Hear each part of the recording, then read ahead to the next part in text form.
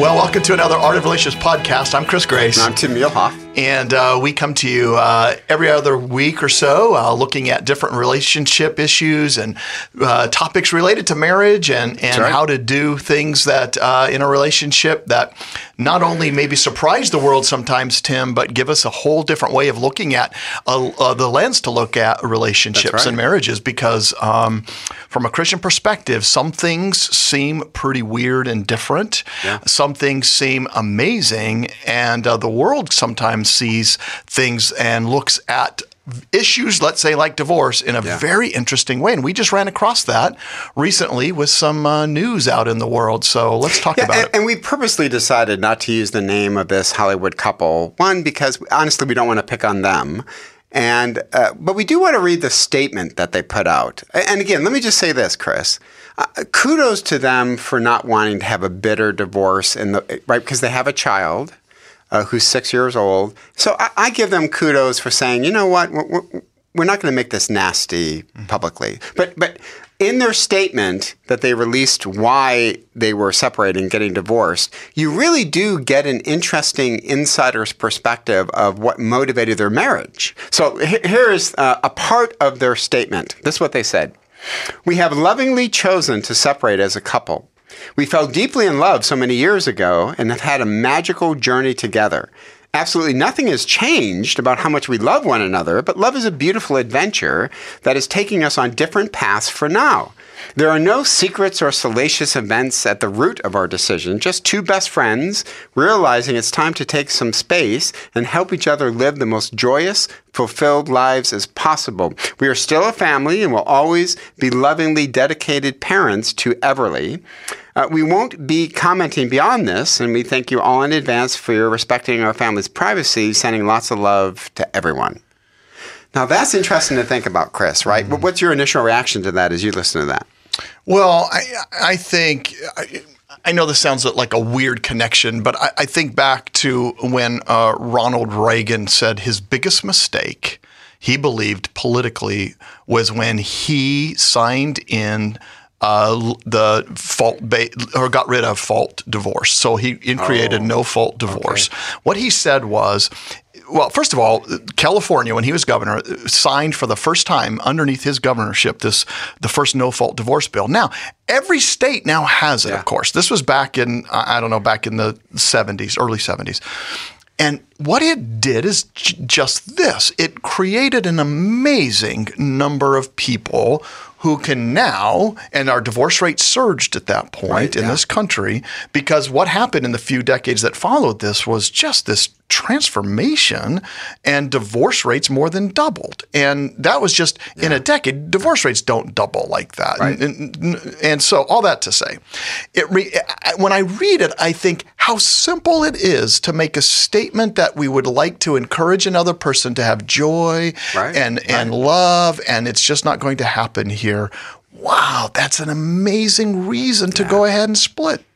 Yeah, and so just to bring your listeners up to speed, so before no-fault divorce, you had to actually make an argument in front of a judge who could deny it. That's right. Or postpone it. That's right. When no-fault divorce happened, any reason was good enough. That's right. No one could deny you. Now, it might take 6 months. Yeah. It might take 8 months, a year. But no one can deny your voice. So then you get people saying, listen, we just fell out of love. We're best friends.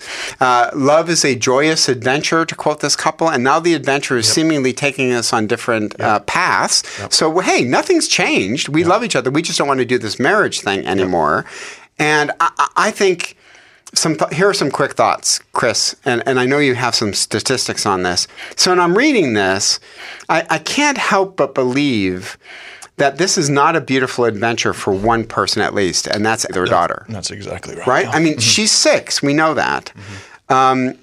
And age 6, we know cognitively, is a pivotal year. And now she's going to lose one of the primary caregivers, and her world is going to be rocked with lasting effects. So I just kind of look at this a little bit and I say, man, guys, at such a developmental age, you're now choosing to go on your own adventure, and you're leaving her to struggle. So, Chris, when you think of statistics with young kids, what happens with divorce? Well, first of all, the foundational concern is that we have now, in this day and age, we now kind of embrace this idea of soulmates as the basis for marriage. And so your joy, my joy are now the supreme reasons why we stay together, right? So this idea of an emotional, maybe priority is now being chosen in this case for the two people's emotional welfare over the child's welfare. In the past, we always put the child's welfare at front to why you would stay in a marriage. I mean, you've experienced divorce as a young kid with your parents, not experienced divorce, but you've experienced a time in which your parents in this day and age may have been tempted. Oh, absolutely. Oh, Chris, that's what's weird about the cultural aspect of divorce.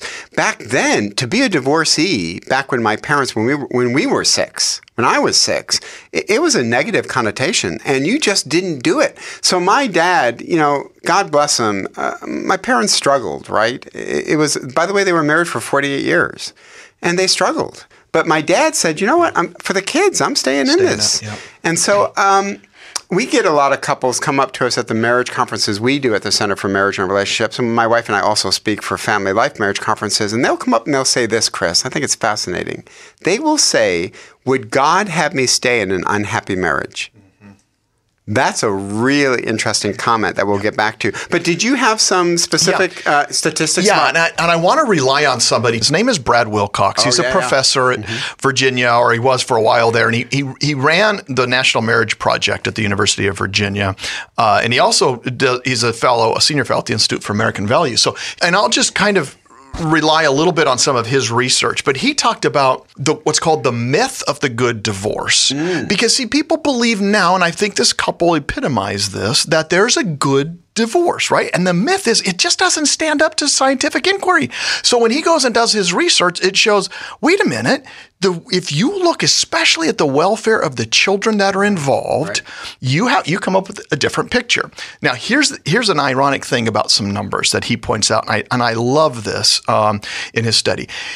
In times of highly conflicted divorces, that is, there's so much conflict, which is one of the number one reasons why couples separate. There's just too much conflict, right, in the early years, followed by a decreasing amount of intimacy. So that's what they claim when most couples get divorced. I mean, infidelity, high conflict, lower intimacy levels. By the way, that's not this couple. No, this isn't this couple at all. Go ahead. And here's the interesting thing about that. In 1/3 of the divorces, there's so much conflict, they actually find that there can be some evidence that it helps the children because they're not living in this home. That's right. But here's the thing that I loved what Brad Wilcox brought out in this. He said in more than 2/3 of all divorces, it doesn't involve highly conflicted marriages. And here's the quote. Unfortunately, these are the very divorces that are most likely to be stressful for children when they don't involve highly conflicted. So he quotes a study from Penn State.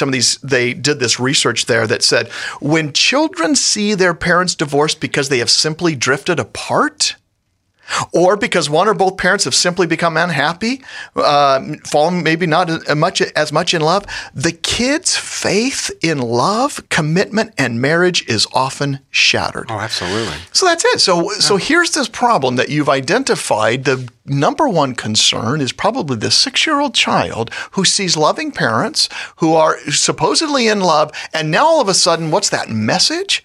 That message of love and commitment is gone for them. By the way, in wake of this, these kinds of children who come out of marriages that are broken up because of these reasons, they point to evidence that shows they're more likely to experience all kinds of factors that put them at risk. Yeah. And so there's just really, I guess to say, the majority of these divorces, they're not in the best interest of the children. And therefore they're sacrificing much of this kid's future experiences of what does it mean to be in love and to have a good marriage and to make a commitment. And that's why we chose not to mention the name of this couple, right? Yeah. We really don't want to pick on them. But what you just said so applies to this, Chris. I mean, remember, go back to the statement. We fell deeply in love so many years ago. absolutely nothing has changed about how much we love one another. Right? So that's exactly the prototype situation that Wilcox is talking about, is this daughter. See, if my parents would have gotten divorced, Yep. and a Christian, of course, we've done podcasts on this, right? We believe, you and I both believe, that divorce is minimal reasons why you can get a divorce in a Christian marriage. But if my parents would have gotten a divorce, I think all of us would have said, you know what?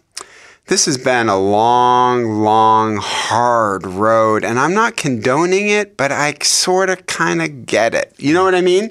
This girl is going to be shattered by this. And again, I'm also thinking of another famous actress who actually came up with a term about Conscious uncoupling. Now listen, I give her a little bit of break in the fact that she wants to shield her child from that word divorce. Yeah. So I give her a little bit of kudos for trying to, again, anytime you're trying to shield a child from lasting impact, I get kudos. But again, that was another situation where they said, hey, we're best friends, we love each other, we just kind of went in different directions. And you're saying, Chris, that is what's most devastating to a young child. It is. So the numbers, Tim, that you're asking for are pretty astounding. There's a study out of Bowling Green State that looked at the adult children of divorce. When these kids are now adults, they are 47% more likely to be cohabitating, right?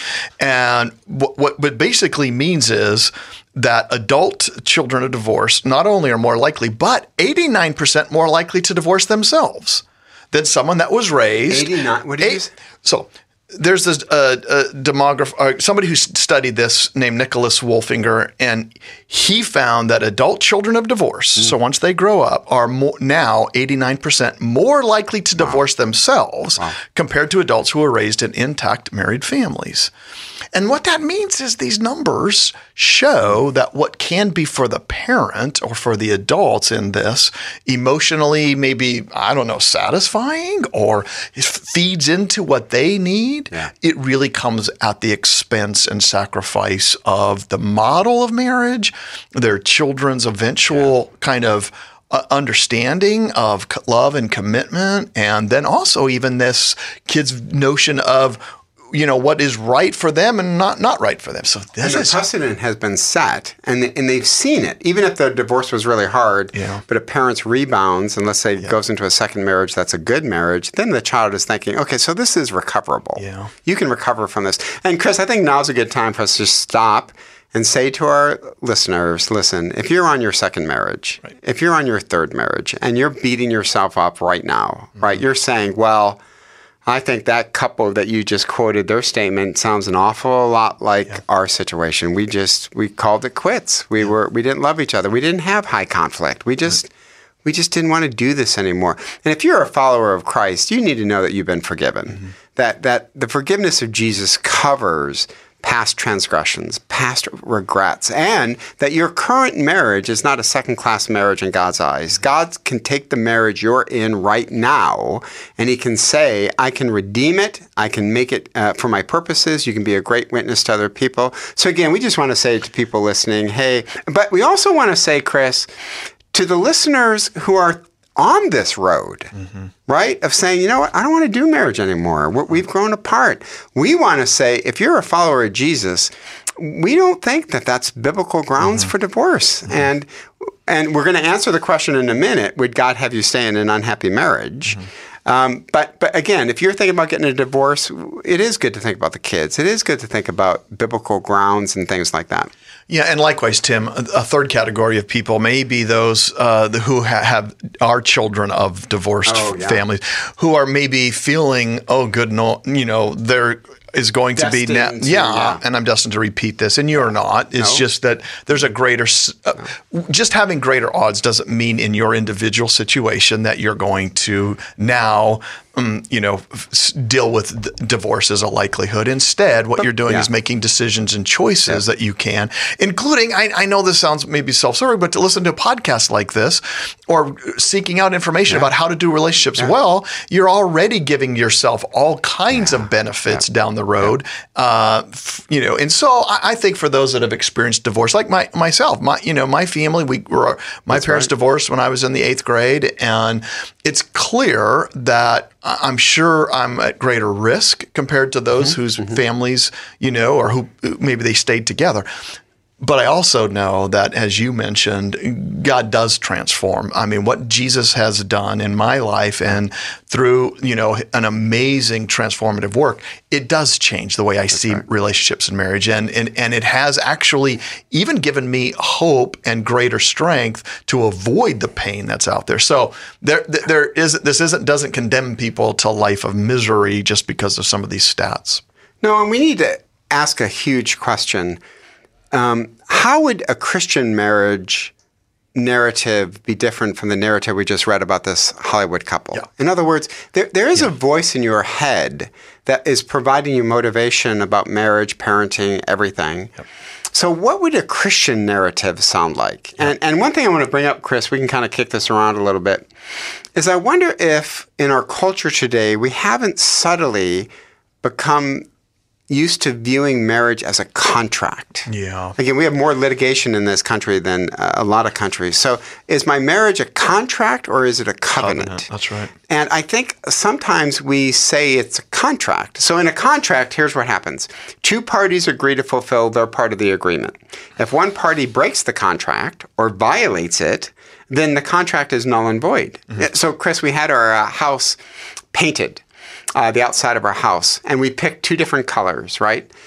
Gray as the basic color, but then we also picked off-white, a certain kind of off-white. Chris, do you have any idea how many different off-whites there are? No, but I imagine there are. Oh, Chris, it's insane. But we picked one that we thought would really pop next to the gray, right? So this guy painted our house. He did a great job. But then Noreen and I are walking into the house, and both of us are like, does that white just seem kind of dingy to you? And my wife was like, yeah, it really does. Well, let's just make sure we picked the right white. Sure enough, we did. We had the samples. We put that sample up, Chris, and it was as clear as a bell. He did not use the right white. Mm-hmm. So we call him. We hadn't paid him yet, right? You know that whole thing. You pay a little bit down payment, then final, right? So he comes over and we said, hey, great job with the gray, but the white is off.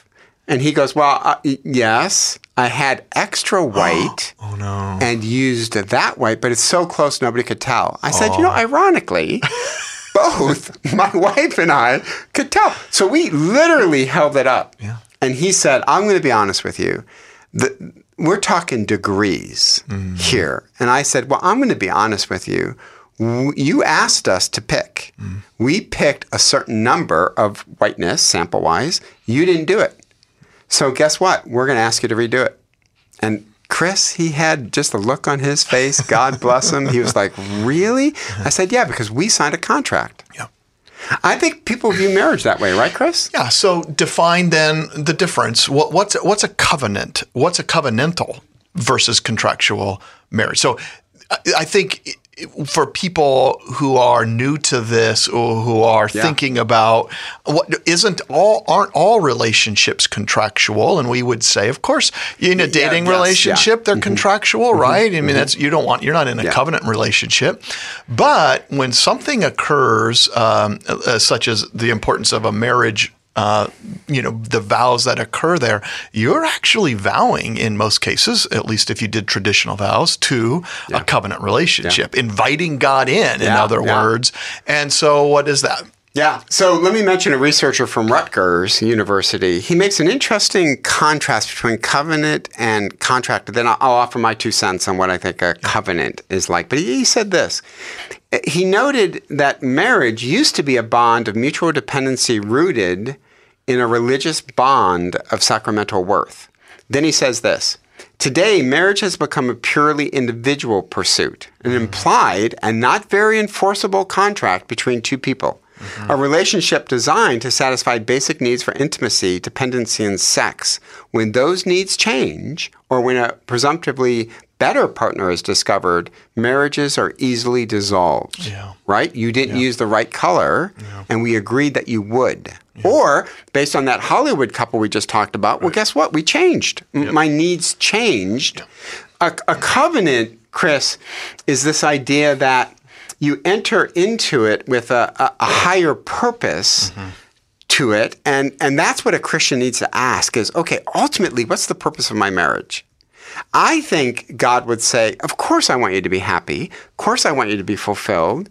But that's not the highest purpose of this marriage. Your purpose, Paul says in Ephesians chapter 5, is to mirror God's love for people, to be a physical manifestation of the complexity and glory of God's love, which means if we go back to that question, would God have me stay in an unhappy relationship? The answer is, for a period of time, perhaps.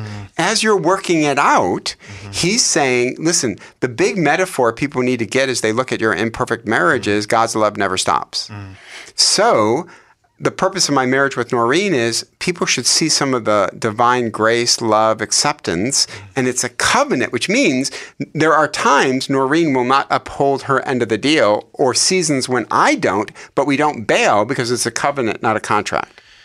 Yeah, no, that's good, Tim. And I think what we've lost, I think this would be foreign to a lot of people now, understanding that we are simply people who, at one point, when we said something or we committed to something, that vow meant something, but it seems as if we have now replaced that with a different vow. That is ultimately my happiness, my joy.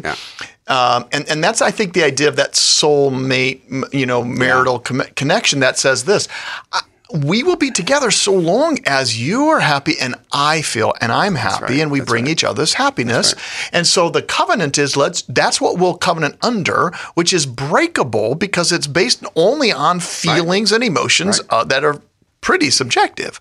And of all things can be changed pretty radically. How long before you were married before you realized that marriage is going to take a little bit of work and it's not going to be this all joyful, amazing moment of just from now on everything is better. It doesn't take long. Yeah, two quick comments about that. One, I like what you were saying about the vow in a contractual relationship really is between two individuals. A Christian marriage, think of all the different ways those vows go, right? It is to each other. Of course we're making a vow to each other, but I'm also making a vow to God. I'm also making a vow to her parents. She's making a vow to mine. We're making a vow to all of our friends. Hey, we're in this together as a community, and before God and these witnesses, we make the vow. It's so much richer and more complex a vow than just in a contractual marriage. And the second thing, just real quick. So tragically, the couple that we alluded to, this Hollywood couple, they've only been married 8 years. And I mentioned a psychologist in a book I wrote who says it takes roughly 10 years to find the rhythm. So think about this, Chris. They're 2 years away from finding out even what the rhythm is. And it's just so sad that in year 8, they're calling it quits. Yeah, I think it just makes it more tragic, Tim, that what they really don't realize, and I know a little bit too, in this couple you're talking about, and saw where they said they really tried to work at it, and life, marriage is work and it's hard.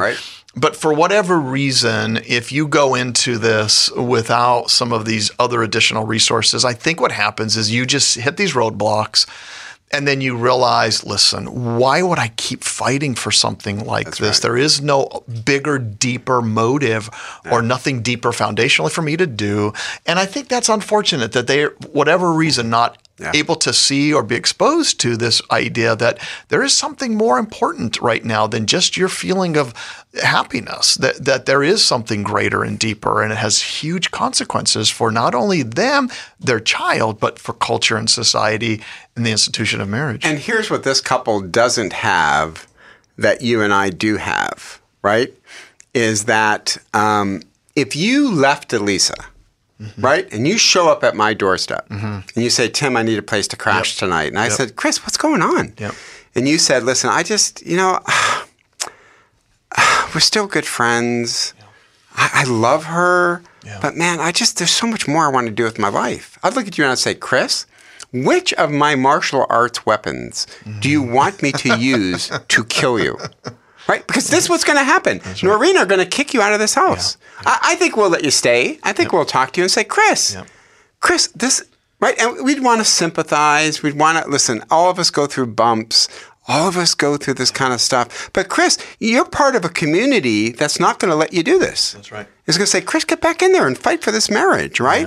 Yeah. That communal part of marriage is massive. I think it is too. I think, Tim, it may be what is lacking in so many people's lives right now is we no longer have these authoritative, in a good way, not authoritarian, but authoritative communities that we surround ourselves with of people who believe and then could hold us accountable to these things. Mm-hmm. Because once we've separated ourselves from that, once we hold on to this simple, individualistic, emotional experience, those feelings change, then all of a sudden now faith no longer matters or what I believe because now I don't have any basis by which to hold on to something. That's right. And so we turn to somebody else. And, I think that's what real love is ultimately what the Bible says, right? It ultimately is about permanence, right? Real love is ultimately about this idea of choosing to trust, choosing to forgive, choosing to love even when it gets hard. And I think we've lost a lot of that. So, Tim, this has been a good topic, and there's more we can talk about. Yep. And we would obviously be remiss in saying that, again, there's a lot of hope.